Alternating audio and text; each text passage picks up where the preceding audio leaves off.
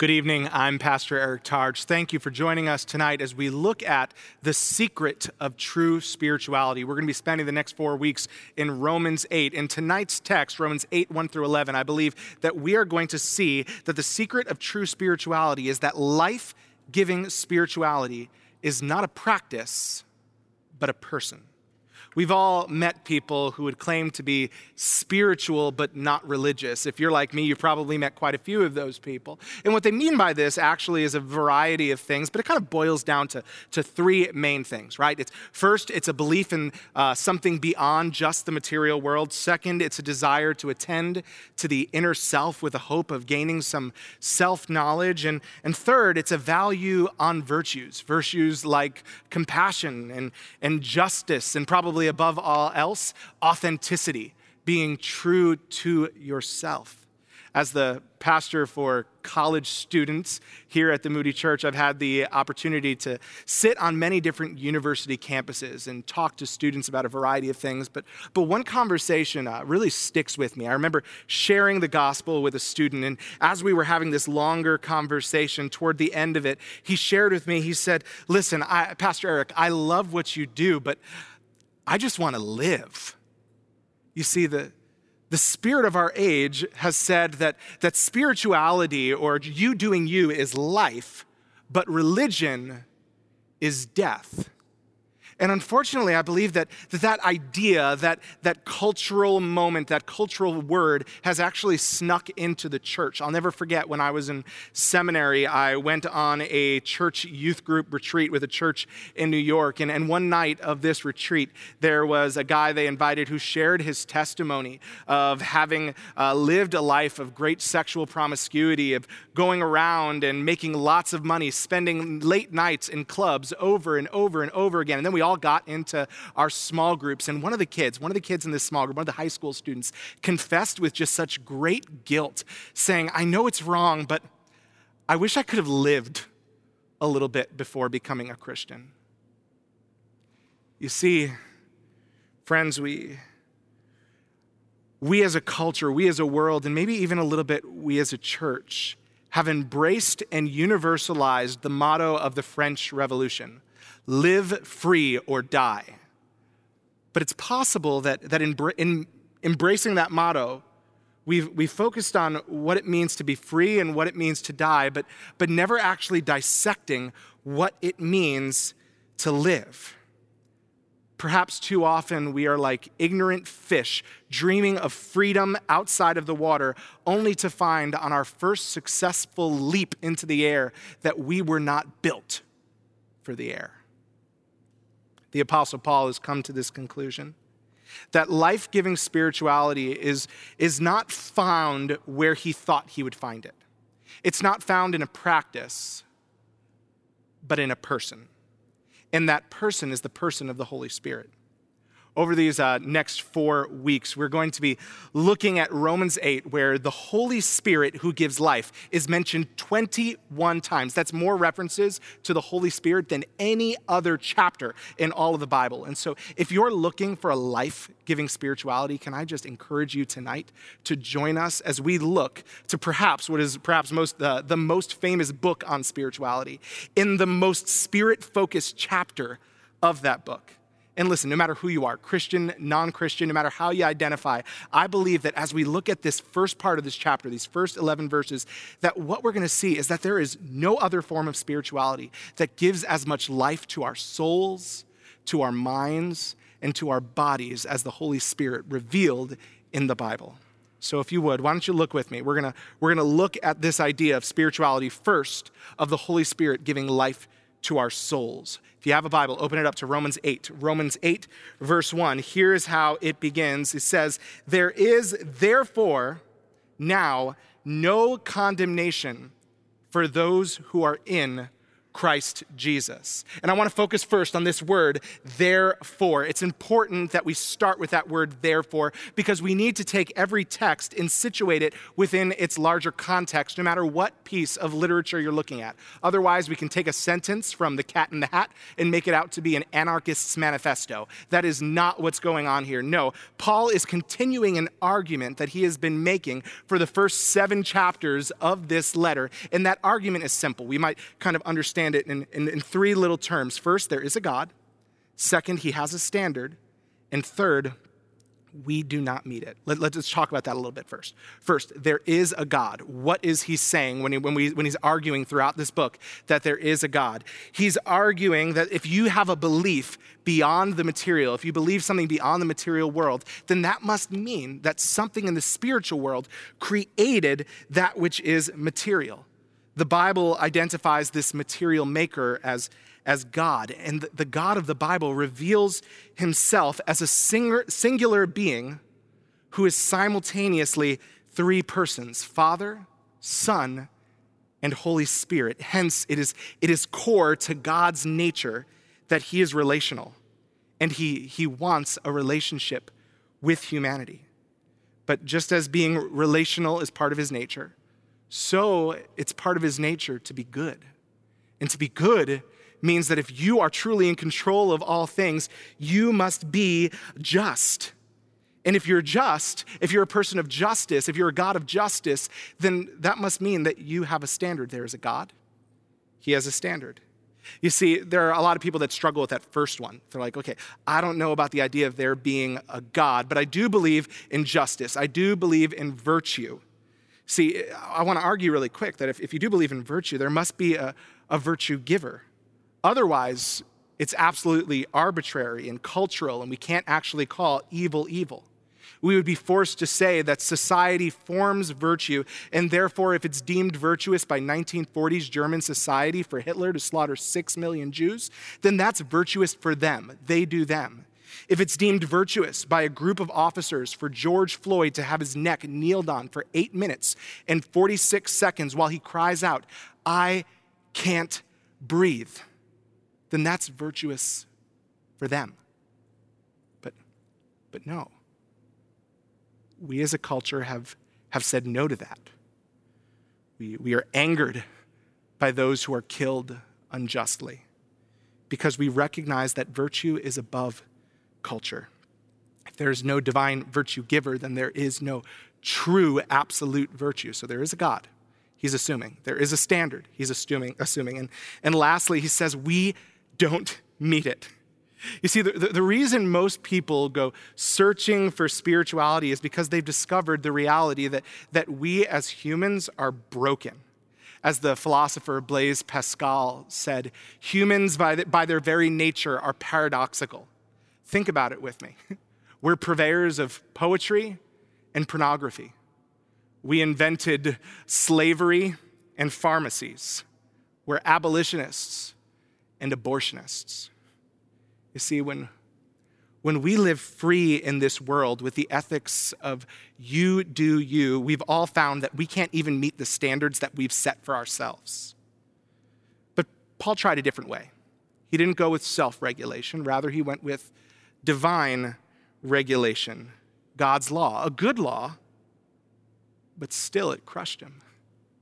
Paul says in Romans 3, a couple chapters before this, he says, all have sinned and fallen short of the glory of God. And lest we think this former Pharisee is speaking about everybody else but not himself, as Pharisaical people often do, right before this chapter begins, in chapter 7, he says, "Wretched man that I am, who will deliver me from this body of death?" He laments, saying, with his flesh he serves the law of sin. You see, that's the point that Paul's making in verses 2 to 3 of Romans 8. He says that the law was simultaneously too good and not good enough. Look there with me. He says, for the law of the Spirit of life has set you free in Christ Jesus from the law of sin and death. Let's look at verse 3. For God has done what the law, weakened by the flesh, could not do. Now let's clarify. Paul is talking about 2 laws here. The law of sin and death, and then the law of the Spirit of life, or the law of true freedom. Now, when he's talking about the law of sin and death, what he's talking about there is the 613 laws of the Old Testament. And as you and I hear that phrase, we might be tempted to think, oh, is Paul saying the law is bad? He calls it the law of sin and death, but no. Paul is not saying that this law is sinful and breeds a culture of death. That's not at all it. Rather, what Paul is saying is that this law was meant to show us our sin and the way that it leads to, which is the way of death. You see, the law established the standard, but the standard was too good because the standard was God himself. And mankind, because of our quote-unquote freedom, which is a false freedom, could not meet the standard of the law. You see, the law wasn't designed to save us. The law was designed to show us. The law was the sign on the road telling us to slow down, not the jaws of life or ambulance seeking to come and tear you away from your wreckage and revive you. So the law did its job. We just didn't do ours. So here comes the second law, the law of true freedom.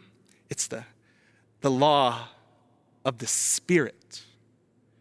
Friends, I know some are thinking when they hear the law of the Spirit, they're like, oh great, Christianity just has more rules, more laws. But no, one of the wonderful things about Romans 8 is that there are absolutely none. There are no commands in all 39 verses of this chapter. Why is that? Because it's about the Spirit's role in salvation, and there is nothing you can do, we're going to find, nothing that you can do to affect your standing before God in salvation if you are in Christ Jesus. Paul continues, he said, "For God has done what the law, weakened by the flesh, could not do, by sending his own Son in the likeness of sinful flesh, and for sin, he condemned sin in the flesh in order that the righteous requirement of the law might be fulfilled in us," let's keep going, "who walk not according to the flesh, but according to the Spirit." You see, the law of freedom is a non-law. It's freedom because the standard we could not meet, God met for us by sending his Son, Jesus. Think about it this way. The law of sin says, don't do that. But the law of freedom, the law of the Spirit, says Jesus died for that. The law of sin and death says, don't be that. The law of the Spirit says, everything you need to be, Jesus is for you and in you through the Spirit. You see, it's for this reason that there is no condemnation. The standard that could not be met, God meets in us through the Spirit because of Jesus Christ. If only you look to him. If only you trust in him. If only you turn from your false freedom and fall back on his true freedom. One theologian put it this way, I liked it. He said, Christ becomes what we are so that we might become what Christ is. Let me explain it another way. Imagine after a long day of work, you're thinking about, you're running home and you're really hungry and you're thinking about this pint of Ben & Jerry's ice cream that you have put in the back of your freezer. For me, my favorite's always going to be Chubby Hubby. And so you have that Chubby Hubby ice cream that you labeled, you put your name on because you didn't want your roommate to touch. And once you get home, you open your freezer to find that your pint of Ben & Jerry's ice cream has been eaten. And so you get angry. You think, oh, my roommate's awful. He doesn't respect my property. He doesn't respect me. And so you get angry and you start screaming. And maybe from screaming, you decide that you are going to destroy your roommate's property. And your neighbor hears this, and I know it's getting out of hand. Your neighbor hears all of this getting out of hand. And so they decide to call the police. And then the police show up at your house. And in tow with the police is your roommate who points out to you that your pint of Ben & Jerry's is still sealed and labeled and behind the frozen peas. Now the police officer asks you, ask the roommate, he says, would you like to press charges? Now, a good roommate, imagine with me, says, no, I'm not going to press charges. It's all right. To err is human, to forgive is divine. And unfortunately, I think that's how we typically encapsulate the gospel. We did a great evil, we sinned against God, and so we are forgiven. All the legal condemnation is gone. But let's be honest, friends. The moment the police officer leaves, your roommate is going to their room and they are hopping on Trulia, Hot Pads, Redfin, and they are looking for a new place to stay because they do not want to be with your crazy. And even if they do plan on sticking around, the truth is that once your lease comes to an end, they are going to be finding a new roommate. You see, there's no legal condemnation in this story, but there still is relational condemnation. You see, what if that roommate said to you, hey, after the police officer left, what do you say let's buy a house together? What do you say let's sign a lifelong lease? You see, that's what God promises to us. Hear me. Romans 8:1 says, there is therefore now no condemnation for those who are in Christ Jesus. It does not say that you will no longer be condemned. It does not say that all the condemnation from the past is gone away. It says that the category of condemnation does not exist for those of us who are in Christ Jesus. It's the lifelong lease. That's what we have been granted, and that's the beauty of the gospel. It means that, friends, you can stop asking Jesus into your heart every time you sin. He's here to stay. You can stop living in condemnation because you fail him. Here's the good word. He will not fail you. There is no condemnation for those who are in Christ Jesus, for the Spirit of life has set you free. So if you know Jesus, friend, be free. The Spirit is life to our souls. And I said more, the Spirit is not just life to our souls, the Spirit is also life to our minds. Would you continue reading with me Romans 8? We're going to Romans 8, verses 5-7. For those who live according to the flesh set their minds on the things of the flesh, but those who live according to the Spirit set their minds on the things of the Spirit. For to set the mind on the flesh is death, but to set the mind on the Spirit is life and peace. For the mind that is set on the flesh is hostile to God, for it does not submit to God's law. Indeed, it cannot. What Paul is saying here is that the brokenness of our humanity reaches beyond our ways of thinking, even more deeply into our desires. The reality is that our desires are diseased. The Anglican bishop, William Temple, once said, he said, your religion is what you do with your solitude. All of us, either now or at one point in our lives, were religiously fleshly. We had our minds set on the flesh, as Paul says, while we have cared deeply about others and a variety of causes, what was first on our mind was me and my. Do a moment of self-reflection. Think about how you talk throughout the week. My comfort, my protection, my finances, my image, my family, my future, my potential, my rights. Occasionally we venture out to the care, for the care of others. But when our minds drift to neutral, it drifts back to me. And what does this do to us? It makes us hostile. It makes us hostile to God, because who is he to tell me to deny myself? And it makes us hostile to anyone who would dare tread on our rights and our liberties. You see, our care for the brokenness of others will only go so far as our comfort zone goes. This is a problem.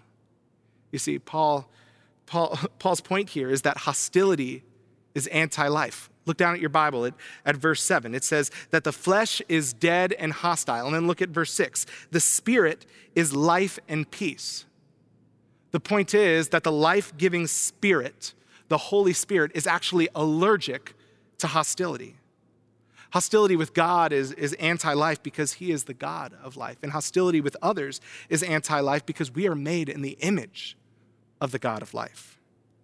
You see, we get these words, life and peace and hostility here, but they're not actually unique to the text.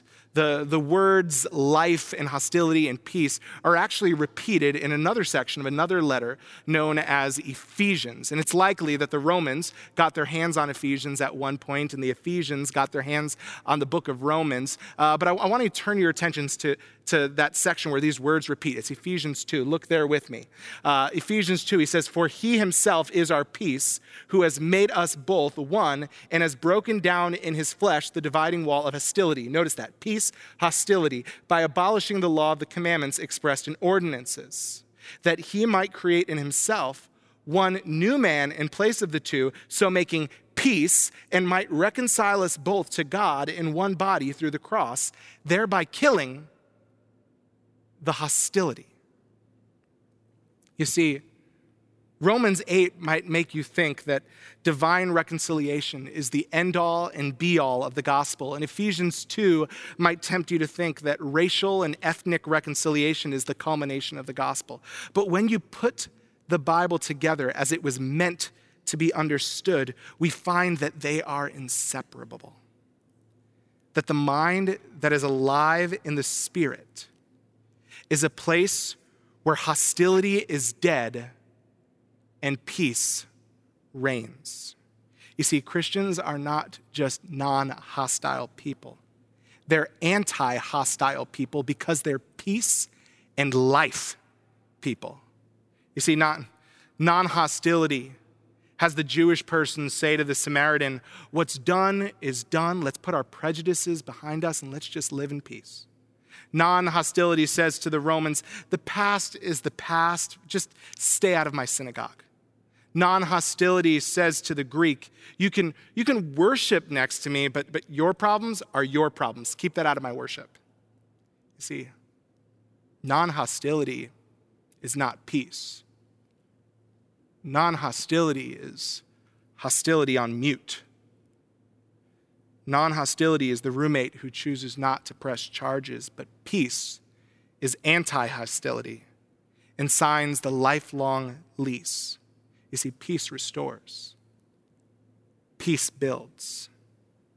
It's not enough to be non-hostile. Peace is anti-hostile. It's not enough to be non-prejudiced. We must be anti-prejudiced. It's not enough to be a non-idolater. Christians should be anti-idolatry in our hearts.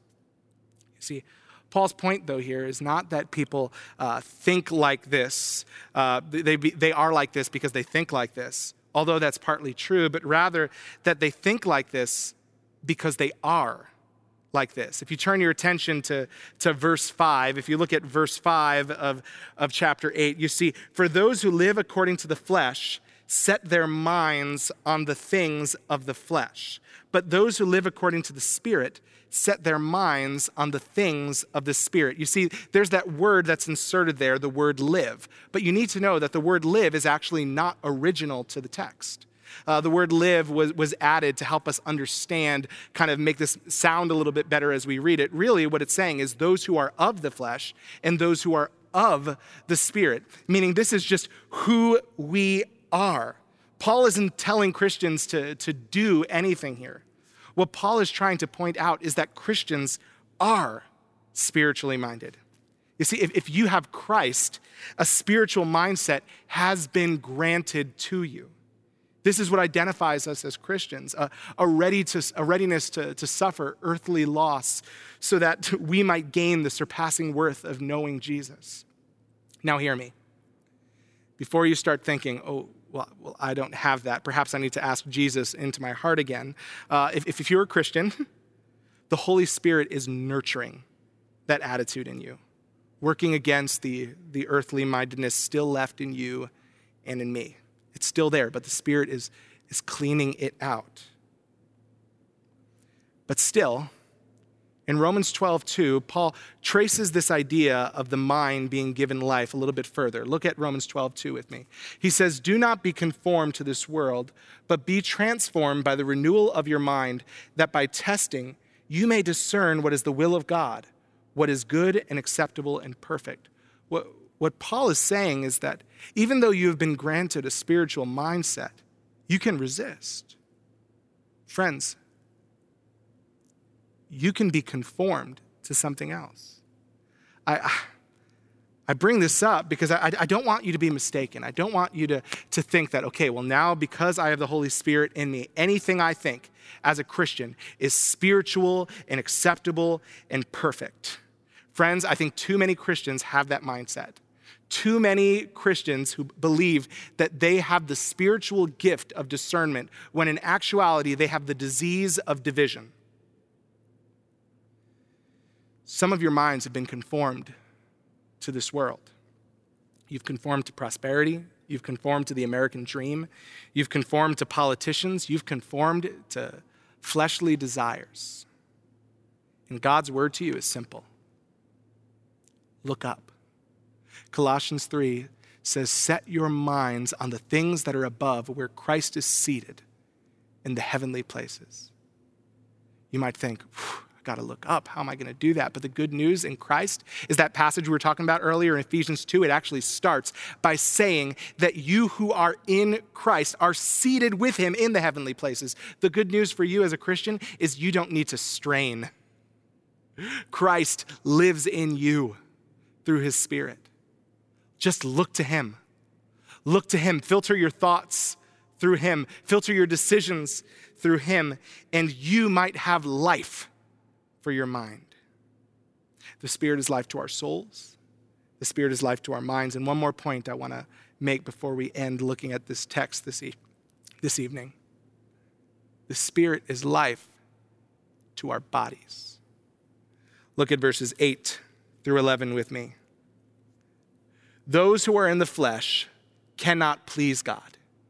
You, however, are not in the flesh, but in the Spirit, if in fact the Spirit of God dwells in you.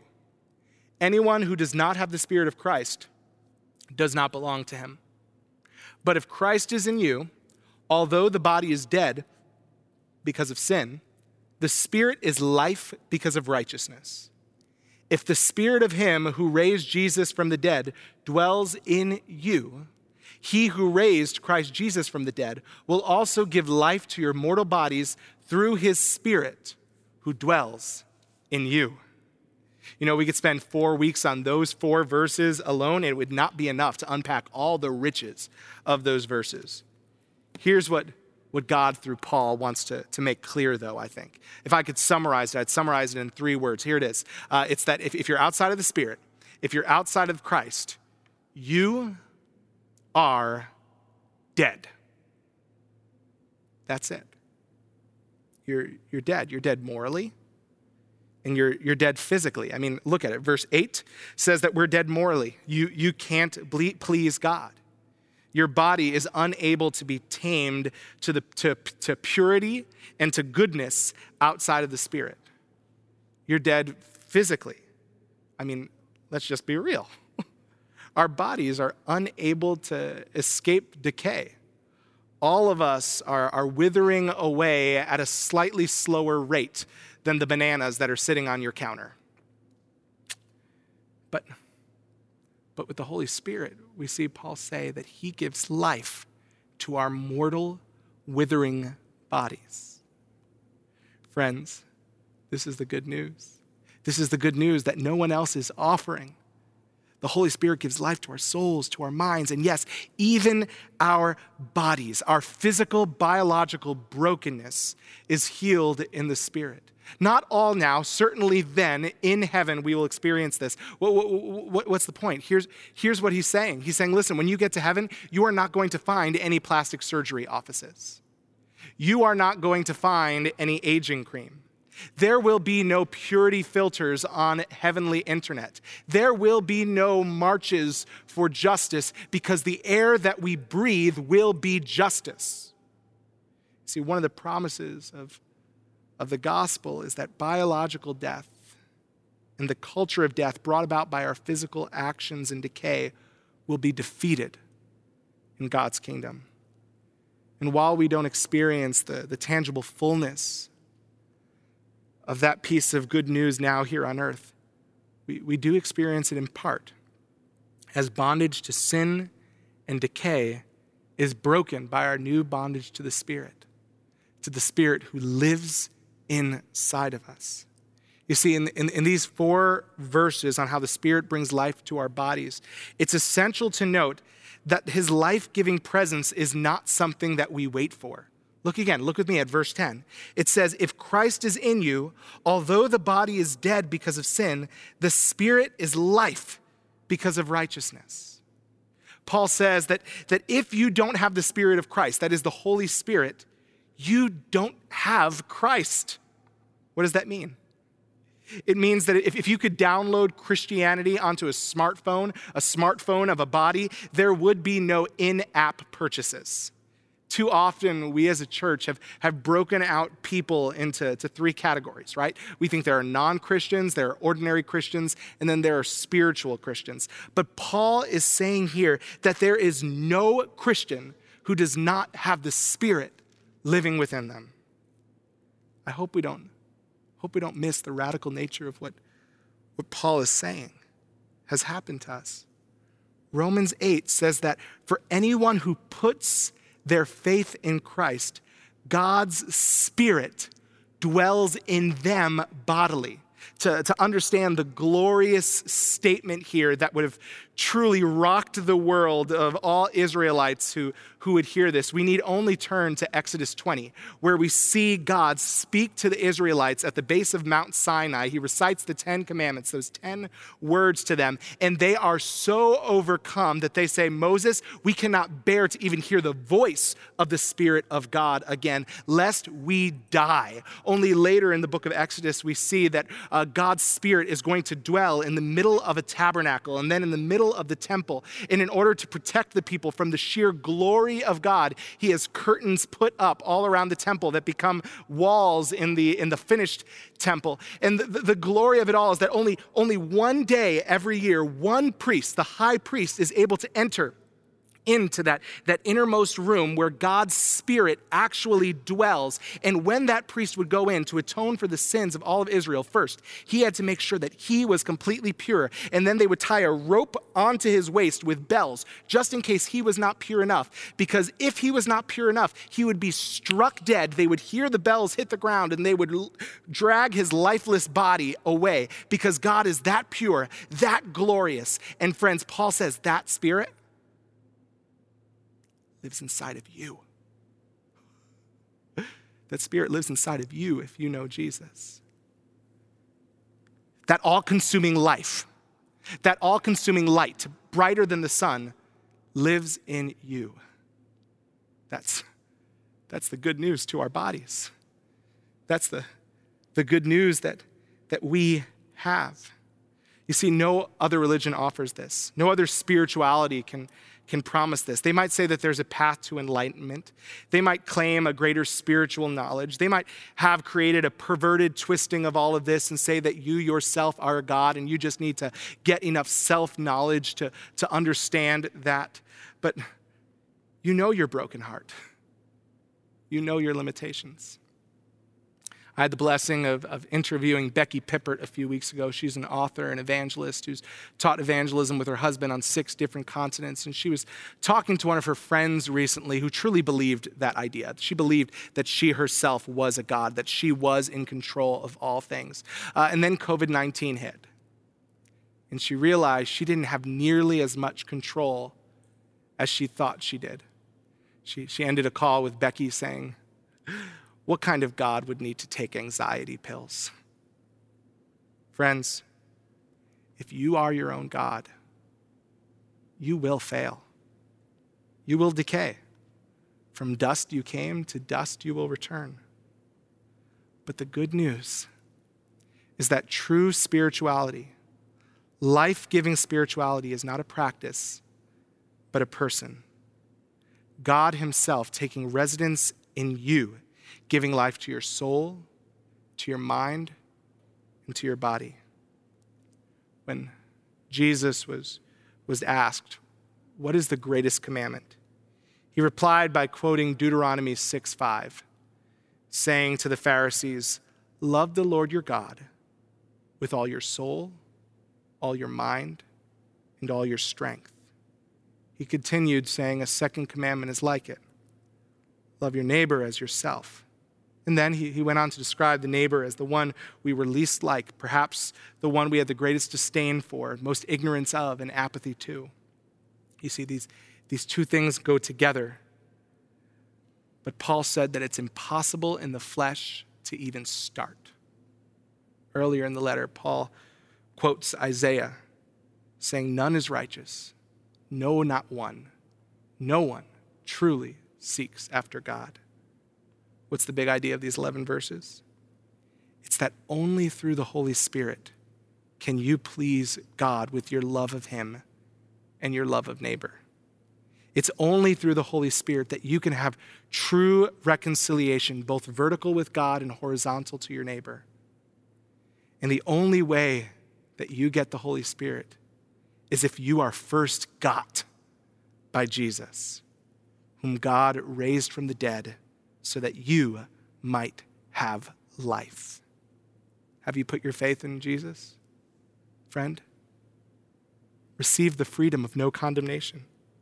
Set your mind on what is yours in Christ and live free to serve him. Are you still living under the yoke of an alternative spirituality or impossible self-regulations? Look to Jesus, who says his yoke is easy and his burden is light. It's easy because he bore it. It's light because it's the Spirit working and doing it in you. Tonight, look to Jesus and live. Holy Father, we pray that life might be known wherever we are seated right now, on our couch, at the kitchen table, in our bed. Lord, we pray that the Holy Spirit might meet us, showing us the life of Christ. Lord, as people who are outside of the Holy Spirit, Lord, as they are watching this, we pray that you might work in those hearts. And for those, Lord, who are indwelt by the Holy Spirit, help them to truly live in and experience and have joy and peace in the freedom that you bring. We pray this in Jesus' name. Amen.